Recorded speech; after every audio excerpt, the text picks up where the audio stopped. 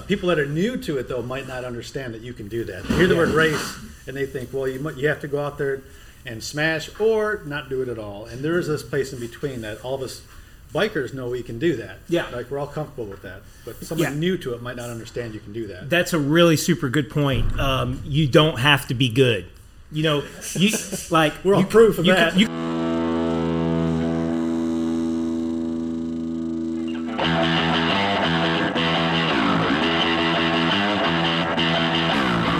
Hey everybody, welcome to the first number one issue. Is this an issue? What do you call it? Welcome to the number one Soiled Cycling Podcast. My name is Matt Golson, and here with me is Hank Dieters, Gabriel Arnone. All right, let's take a minute. We'll talk about our host here and what we're doing.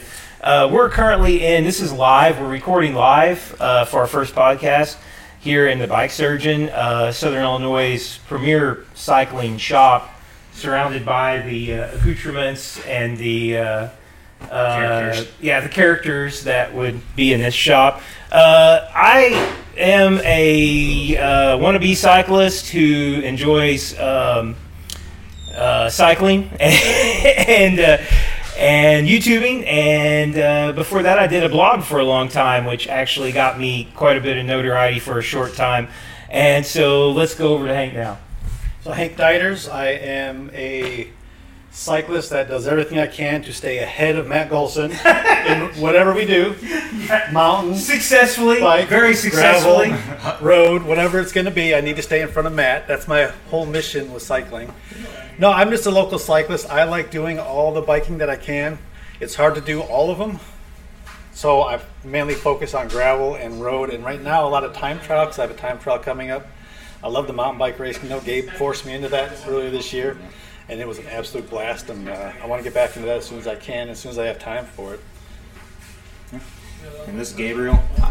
I'm maybe the cycling industry insight into this when I'm not twisting. He's the insider. Yeah, the insider. When I'm not twisting people's arms into making them race, I guess. I do some racing myself, mostly a mountain biker.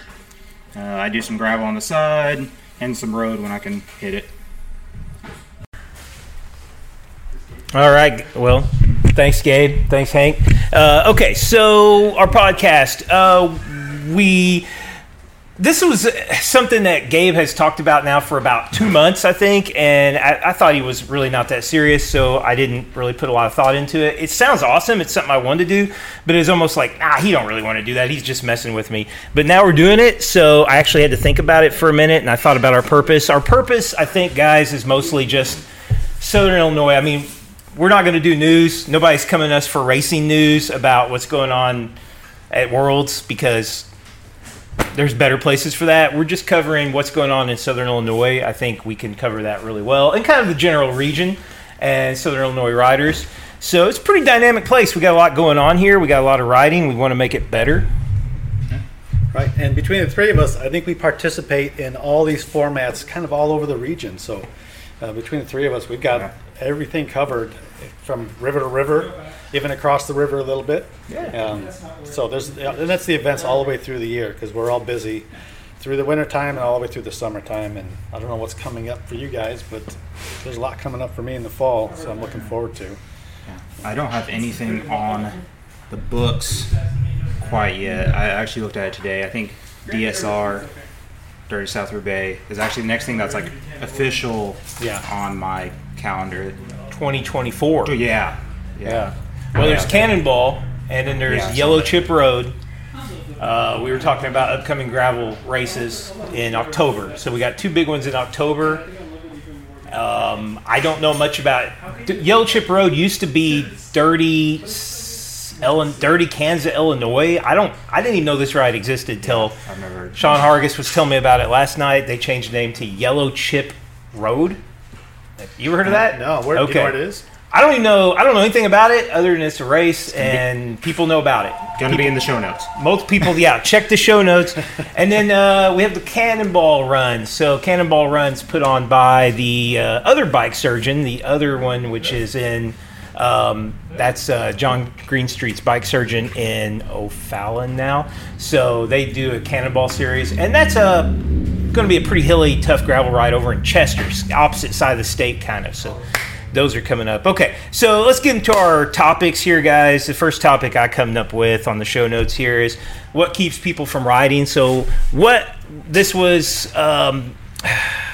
about, I've always really, really liked group rides. I like big group rides, but the bigger sometimes the harder to manage.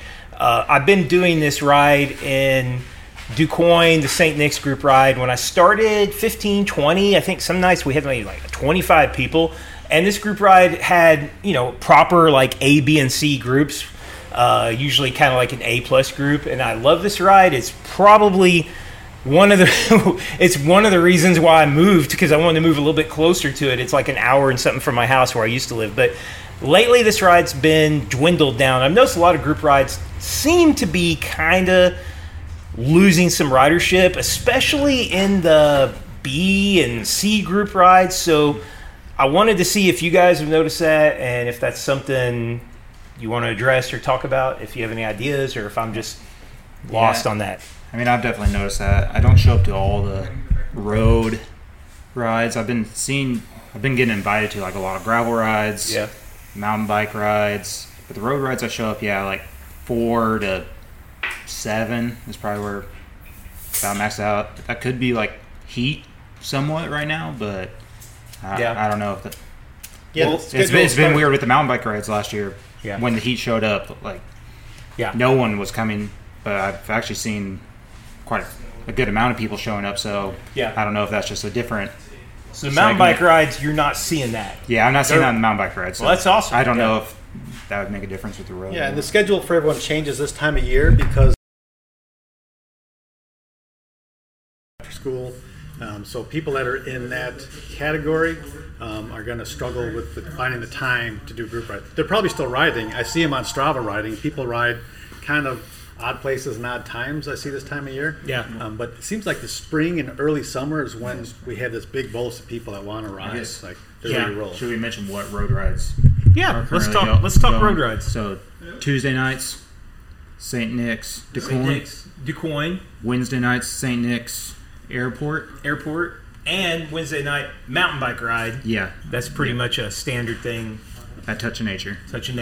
And then Thursday night, we're doing the crit ride. Thursday night, it's not a race. The crit ride. I love the term drop ride. It's a drop. Use. Yeah, that's what it is. It's a Justin Pole drop ride, and exactly what it is. And I experienced that. Saturday mornings, has that been hit and miss a lot this year here? Yeah, I think we really got hit by weather. I think at the beginning of the year. I'm not sure what else was going on. It, like you said, Hank, like at the beginning of the year, it seemed like we're going pretty good when the weather was good, but that could have been, 2 weeks we didn't ride, and then that 1 week you can ride, everyone was showing up because they hadn't ridden. But yeah, it seems like right now we're probably at 5. Five's maybe the average. Yeah. It's about the same 5. Yeah. What's crazy this spring, and I'd never seen this in my years cycling in the area, is we had this big group of really strong riders. Yeah. Almost everyone we normally bike with did the Dirty South this spring. Mm-hmm. So they came into this season ready to roll. Yeah. So everyone was motivated to get together and ride and try to crush each other. We were doing that Bloody Williamson ride on Sunday evenings. We had a Sunday ride. 6, 7, 8 people that were ready to go out there and smash. And it was I forgot about that one. Yeah, that was a fun ride. But that dwindled over time as well. I don't know if our fitness started to suck, so we stopped showing up. Or well, it was Sunday is when it was perfect. 3:00 on Sunday afternoons, perfect in spring. But then it's like, okay, if it's going to be 95 degrees outside, if I can ride, I might go ride in the morning, or I might not wait till 3. That's true. So my theory on at least the ride I was talking about is I noticed that when a lot of our B group riders showed up, and there was only 1 or 2 of them, they would do their best to stay with the like I'd say A group or whatever. But for even trying really hard to keep them with the group, they tend to slip back, and then you may not see them show up again for a long time. So it's sort of like, I think, maybe a little bit frustrated. Nobody wants to go to a group ride and do 5 minutes with the group and then, you know, struggle and keep getting dropped, especially people who think that they're holding up the group, which is usually the exact opposite. You know, usually it's like we're trying our best and they're like, no, just keep going. Just leave me back here. Just keep going. We're like, come on, man, you can stay with us. Why are you quoting me? I'm right here. Yeah, no, that's not you. That's me. Anyway, okay, so we got lots of opportunities for group rides, and, you know, like, I guess that kind of leads into my second topic I had on here, which you guys feel free to jump in with anything you want, but I just, and it kind of leads me to like, you know, like, should you start racing, or do you want to start racing? If you're interested in that, like, is that A, a good idea? Is it B, is it tenable? Is it possible around here? What do you think? Yeah, I don't know. There's like races, and then there are events. Yeah. And there's events that are races.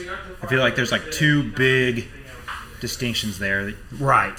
So, I don't know, the grassroots types of stuff, you know, the barrier to entry is pretty low. Yeah. They're kind of there for you to test the waters. I agree. A lot of people that go into the bigger races, like the Dirty South, or I just did the Dust Bowl, you go into it with a plan, and you want to attack this thing, you want to do well. If my training didn't go well, I would still go do it, and I'd treat it as a fun event. Yeah. Right? I would go have a good time, and I'd go ride what I could. My training did okay, for example, in that case, or the Dirty South. You know, if something happened, gear broke, you know, kid got sick and I couldn't train, and I suddenly had to change my priorities, it would go from gonna go out there and try to do my best to gonna go out there and just have a fun ride. So it's easy to slide back and forth. People that are new to it, though, might not understand that you can do that. They hear the word race and they think, well, you have to go out there and smash or not do it at all. And there is this place in between that all of us bikers know we can do that. Yeah. Like, we're all comfortable with that. But someone new to it might not understand you can do that. That's a really super good point. You don't have to be good. You know, we're all proof of that. You can look at me. You know, like, I've been doing the Dirty South as a race now for several years, and, you know, like, my goal's been to break 5 hours, and every time I can't do it, there's always some reason. And then, you know, like, even 5 hours is, 2 hours behind the winners? Or more? Yeah. You know, it's like 320, 330 is running time. I think that, you know, when I look at, like, people who run, or I look at the triathlon crowd, those guys have the right attitude about events, where it's like they're not embarrassed because there's not like a peloton you have to stay in. It's a lot more fun. Pat's taking pictures. Pat, you want to get in here? What do you think? We're talking about, you know, barriers to, like, why people don't want to get into, like, events and racing and stuff. We got shop owner Pat refusing to talk here. Here he goes. It's a profound question. Yeah. I don't know that I've got a great answer for it, but it's kind of like the first time you jump in a pool. Yeah. Once you do that, you're doing it 10 times a day. You know? You just gotta take the plunge. Yeah. I mean, there's the entries to the barriers to entry that you create in your mind are oftentimes in your own mind. You know, you don't have to be, like, none of us are, compared to moving up the ladder, none of us are good. You know, it's like we're good for who we are, and that's what matters. Okay. Yeah, they're not going to talk about any of us on other cycling podcasts. No. That's why we have to make our own. I know, like, at the Catalyst races, some of the people that felt like were having the best time were like people that showed up on their Huffy. You know, they hadn't ridden a bike in a couple weeks. They showed up. There's a mountain bike race in Carbondale. They just wanted to check it out, and then they were like bloodied, and like their bike had broke, and you saw them in the beer line or the hamburger line, and they were like, "I had the best of times." There you go. And they're sharing their war stories from the trail with the winners of the races. I mean, these races are like that. People think that cyclists. I used to think this before I did cycling-specific events, that they were a little more elitist than the triathletes that I hung out with. Right? But that absolutely is not true. And the winner of a local race will be glad to talk to the person who comes in last. And they'll be there cheering, guaranteed they're cheering for you as well if you're coming in towards the end of the group. So, yeah, and the guys, you're right about the people on the inexpensive bike that didn't spend a bunch of money on it and didn't put a bunch of time to it, they come back laughing and giggling and high-fiving just like everybody else, right? It's just the nature of it. Okay, so next topic up to look into, just kind of carrying on from that, clubs and teams. Like, so if you are interested, if you're in Southern Illinois and you're like, man, I want to get into this, but I don't know where to go, what should you do? Well, you can look, if you want to link up with people, I have a website, a Facebook group called Marion Illinois Cycling Club. I call it Marion Illinois because there's other Marion cycling clubs. That's a place to at least make contact with other people. If you want to post something or start a group, probably can put it there. It's not a club, though. Someone contacted me yesterday and said, hey, how do I join the club? And I said, well, that's the name of the page, but it's not actually a club. I would love for it to be a club where we can have regular meetings and we could have jerseys. And we've actually designed a pretty sweet jersey. I'll show you guys sometime. So that if we do ever build that into an actual club that meets regularly and has members and events, then we can do that. But right now, that's not really a club. But clubs like St. Nick's, on the other hand, actually do all those things that maybe we can do here locally sometime. Yeah, I guess the question was, what clubs there are, or is it just like, how do I find where people are riding? Kind of both, like is that, I think, if you look into like clubs, St. Nick's is probably the biggest, most organized one, and it's really the only like official one. But I mean, like I see guys wearing Bike Surgeon, jerseys, you could come to this shop and talk to Gabe and get tons of information about where you need to go, where you need to check out. Probably, actually, I enjoy that. That's one of the best times of my day is someone coming in that's like new and they're like, where should I go mountain bike? And I'm like, I'm here for this right now. And definitely that's like one of my favorite things is to like help someone new actually get out on the trail. Because I know when I was getting into it, it was like hush hush.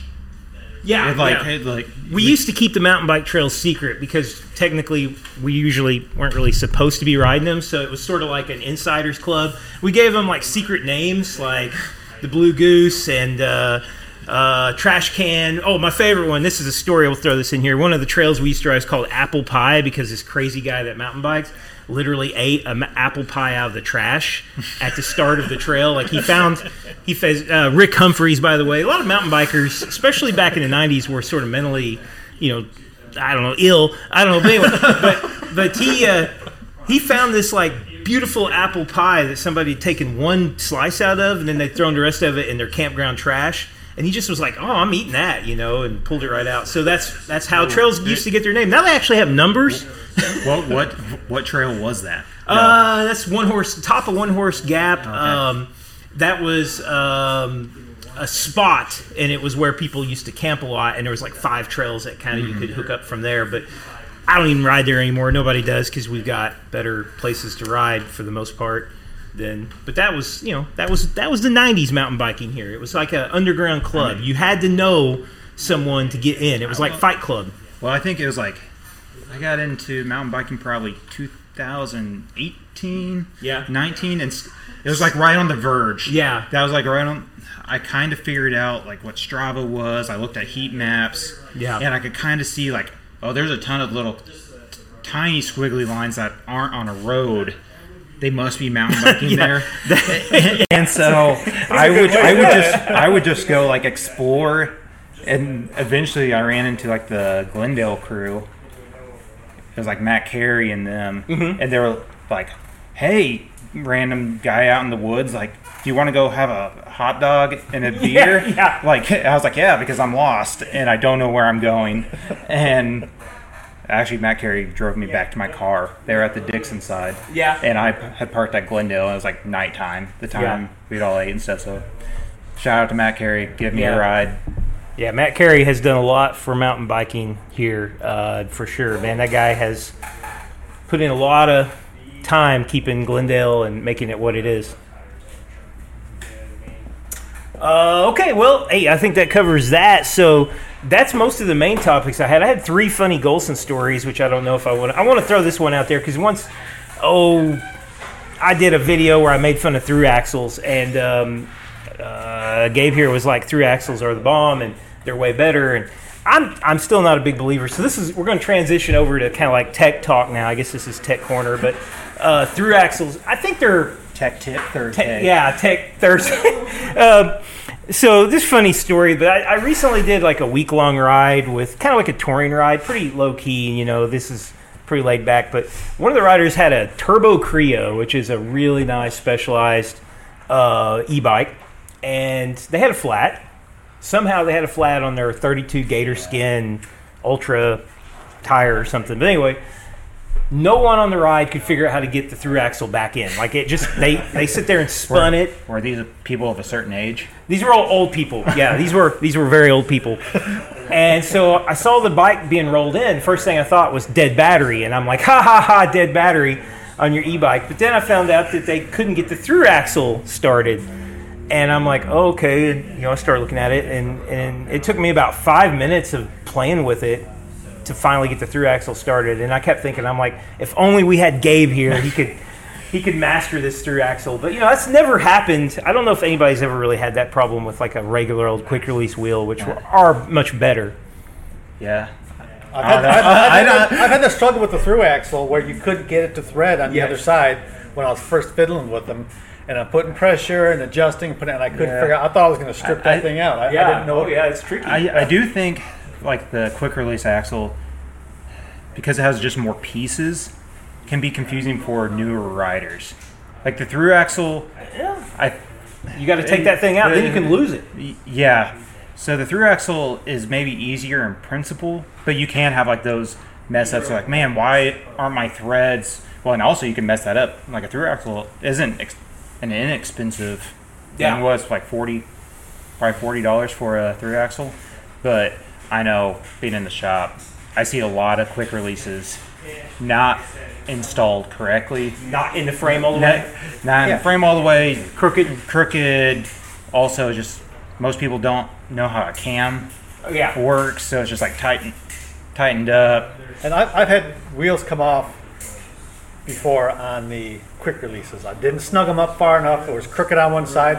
A through axle won't do that. Usually. Yeah. I can't imagine a way of failing on a through axle, but on a quick release, there's potential for it not being snugged up properly, which I've done that. So I prefer the through axle because I feel like I can pound on that thing. It's not going to go anywhere. Yeah, for sure. Even in the shop, there's sometimes a through axle that comes in and you're like, I'm about to strip a thread, or like, why isn't this not going in straight? Yeah. I have to look from the other side. Well, we'll just have to leave that. I guess pros and cons. Yep. Okay. So what ended up happening with you got it figured out? I did. They were blown away because they had been literally out on the course for like 15, 20 minutes fiddling with this. Like every rider in their group, there was like 6 or 7 of them. This is a ride where like only really 2 of us have modern bikes. Everybody else is riding like 90s era touring bikes. So, I mean, there's most of these folks, they're not really up to like bike tech, they got into it and they haven't really progressed, they're still riding like steel road bikes, which is cool. I mean, but these are like touring riders, right? They're weird, like you pay somebody $500 so that you can go on a ride and they'll carry your gear, but then you go ahead and put panniers on anyway so you can carry your gear and ride 12 miles an hour. Were you on a modern bike? Well, leads me to Golson story number 2. I took I've been riding my old Cannondale CAD 9. Yeah, I mean, calling it a modern bike is pretty modern in a lot of ways. It's 9-speed. The bike is aluminum, and CAD 9s they're pretty awesome frame and everything. But I rode that bike for a week, and then I come home and jumped on my Tarmac, which is got newer 11-speed parts on it. And I was blown away by the difference in like just the feel of the ride. All the little things that were driving me crazy. So like the cables coming out of the shifters, they come out of the side of the shifters. Like STI. The old STI, the cables didn't run underneath the bars. And I wore the skin off my thumbs from those cables. Like I was constantly hitting those all day long. And I was like, why? Whoever thought this was a good idea? And it never used to bother you. Now you don't know what you are missing, Don't make fun of my bike later when we hit the... You got the cables coming out of the when we sides? hit the crit course, you'll see. Oh, you'll be faster. It's better than, if you have the down tube shifters. Yeah. I remember the first time working in the shop, I had to like test ride a bike with down tube shifters. Yeah. And I'm so used to having the hoods. Yeah. You know, like just kind of stir up your hands in. Yeah. And I just like hopped on that bike, like, okay, I'm going to go for a test ride, and I about lost a hand like off the front because they have a 1/2-inch little hook. Yeah. For your hands on the brakes. Yeah. I didn't even know that was a thing. Yeah. I'll show you another one like that on my time trial bike. Yeah. Next time I bring it into the shop, that's my setup. That was a down Oh, tube you have- Cannondale from the early 90s. So Yeah, got very small, those hoods. tiny Yeah. hoods, no tops. Just Yeah, just the yeah. little tiny hook. I've got carbon wheels on my tarmac, and you don't realize just how much stiffer and responsive those kind of wheels are until you spend, a week on old kind of noodly wheels, and like how much difference that feels. I don't know what else was really different. Did you feel that on like descents? Did you have descents there? Because you're like a fast descender. We I had know during some- the dirty south, like Yeah, there's not too and- many people that can descend faster than me. And I remember I was just like kind of noodling along, and you went past me Yeah, like by the bacon station. I do like to descend. And I was like, oh, there's Golson. I can go ride with Golson. And he's just like kind of walking away from me. I'm like, okay, like put a little more power in. He's still walking away from me. I'm like, okay, well, I guess Golson is gone down this hill. The one thing I'm good at is downhill when it's not too hard. But that was the biggest reason I rode that bike, is because carbon rim brakes, I didn't trust them, and especially because I knew there was possible riding in the wet. So I wanted to take a bike I trusted the brakes. And downhill, it was mainly like climbs. I noticed it anytime I need to put power down. There's the gear. Having 2 extra cogs on the back. I found myself shifting a lot more on the 9-speed, I think, because it's just less gears to choose from. The shifting was nowhere near as smooth. So, but also it's an old bike. But it's really there's a lot. I'm kind of a bit of a curmudgeon. I like to slam on some stuff like disc brakes on the road. I've never really thought those were important, but now I kind of wish I had them so I could have my carbon wheels and good brakes at the same time. So I can see why people like that. But So are you endorsing that ride you did, or I love that ride. Yeah. Opinion? I love that couldn't ride. tell. I love that ride. It's called Zoba, and it's kind of like the opposite of RAGBRAI. I've done it a few times. It's like instead of 50,000 people, it's 50 people, and they're just super chill people. And what I love about it is I'm the fastest person there. So like, that's It's always a good feeling. it's always a good feeling to be the fastest person there. I'm also too. I'm the Does Justin know that feeling? Oh, yeah. He probably does since Nico left. Okay. What else we got? Do you want to do Dust Bowl? How's that ride? Yeah, we need Hey, we're going to transfer into ride reports now. So my most recent race was the Dust Bowl 100. It's a 100-mile gravel race. My longest one. Previous to that, the Dirty South at 100 kilometers was my longest. So this was a big effort for me. I spent about 4 months really planning the training for that. And it had 60 miles of gravel and 40 miles of back road. And I didn't think that was much. I thought, that's it, 60 miles of gravel. I was done with the gravel by the end of it. First time in an event, doesn't matter how long the ride is, I've never had hamstring cramps like I had during that. I think the first 60 miles, my average was still about 19 and a half. I had some fast groups to hang with, and I think I paid a price later for that because that was above my actual talent. Yeah, so 80, 85 miles in, I was doubled over with some screaming hamstring cramps. Do you think it was worth like being with those groups though, like maybe burning those matches? Yes. Even though you ended up maybe losing a little bit of time on the back end? If I could go back and do it again, I probably would have done the same thing, but I would have been a little heavier on my nutrition earlier on. I had a plan. It was hard to stick to it because I was in these groups that were fast. And we were in pace lines going through gravel, through roads I hadn't been on before. And the gravel out there in Indiana, so this was southwest of Indianapolis, the gravel was the most marbly gravel I've ever been on. It was roly-polies. It was loose.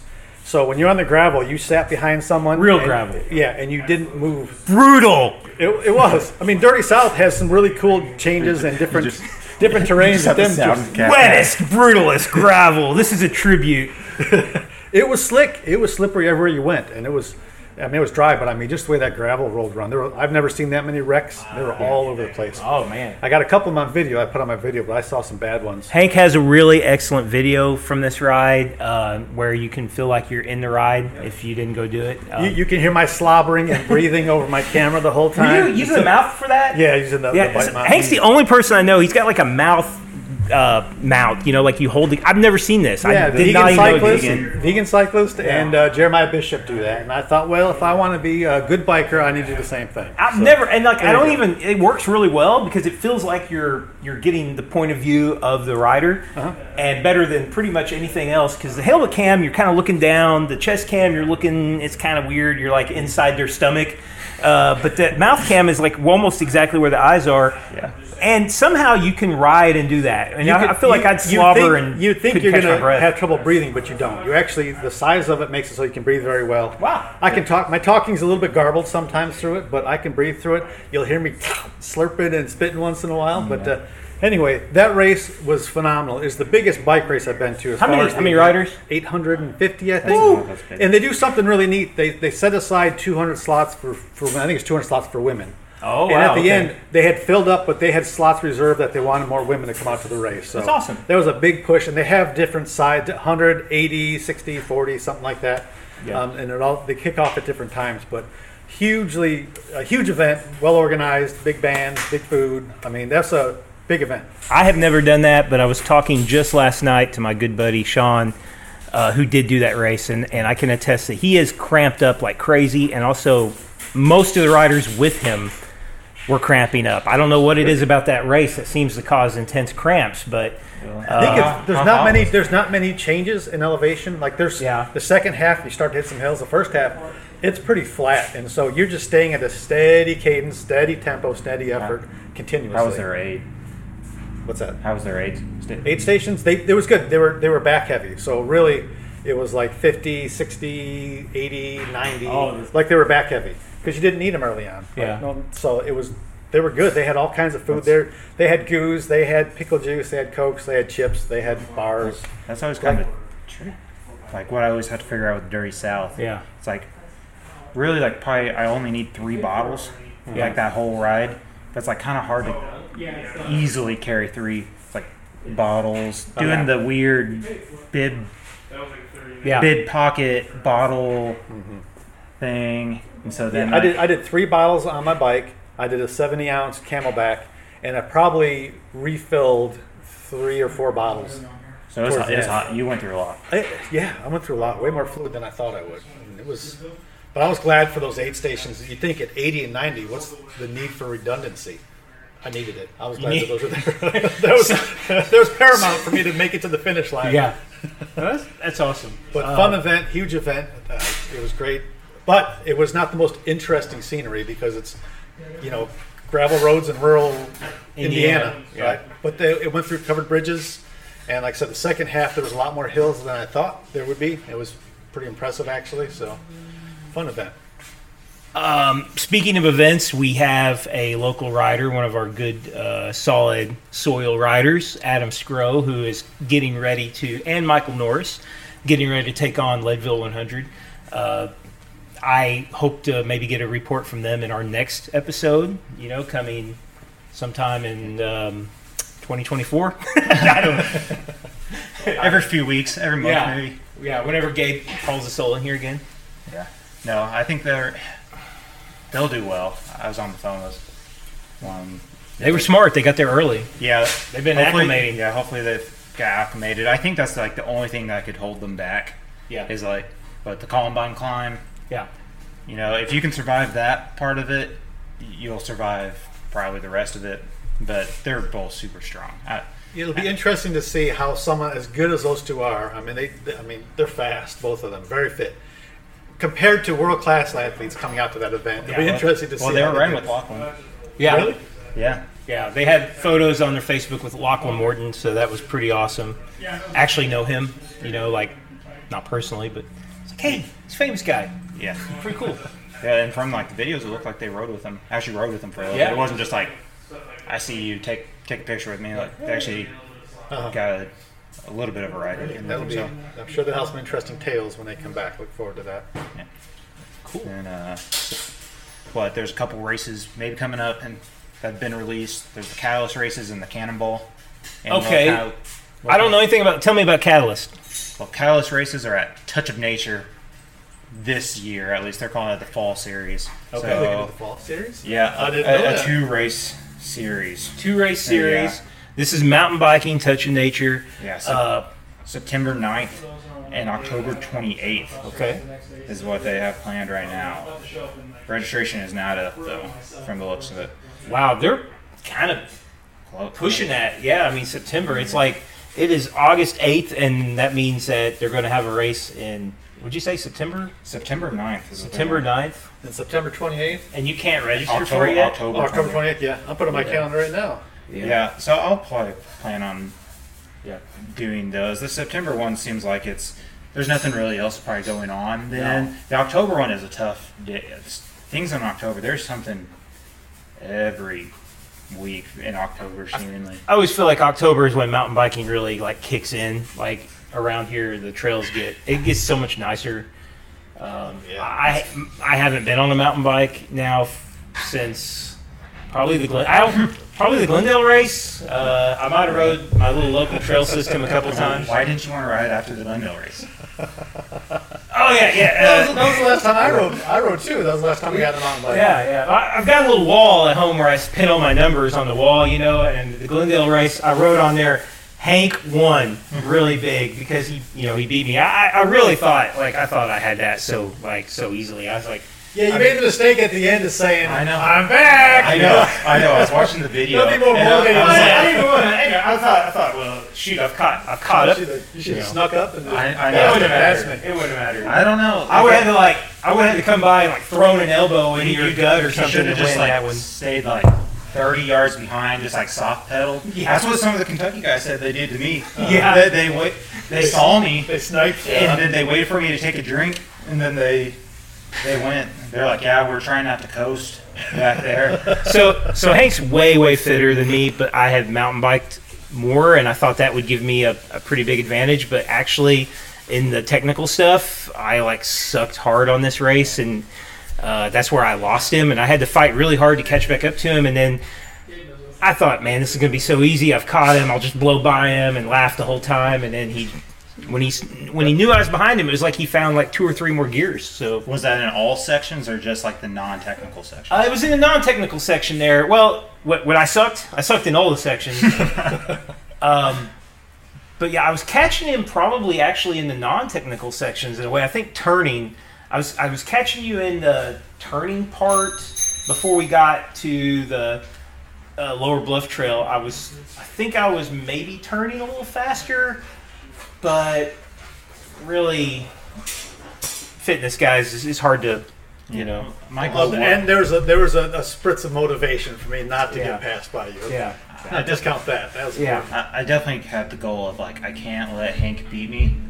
That's nowhere near And you. well, you completely I don't know. You beat me at the dirty by 50 minutes or something like that. So Oh, it was with the mountain biking, I was like, I have to go out, and if I see Hank, I have to bury myself. Yeah, that'd be bad if I were to be on your tail or anywhere around you on a mountain bike race. That'd be a bad day. So, well, Hey guys.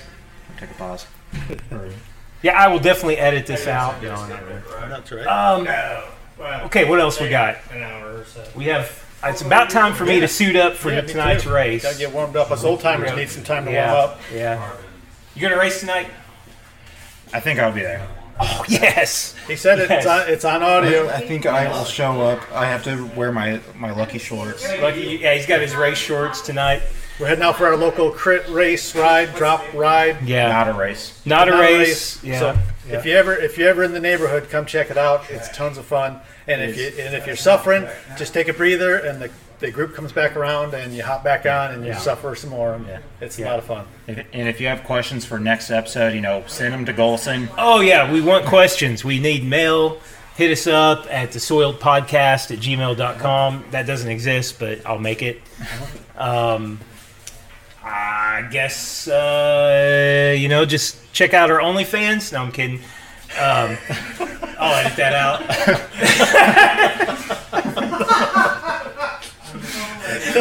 Be sure to support us on Patreon. What else we got? Bring Pat a PBR.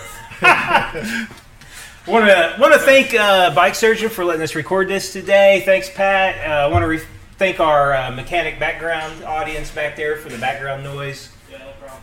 No problem. Really good. And anything else? No. Yep. All right, guys. Thanks for listening. This has been Soiled #1. Later. I can't believe my battery didn't die.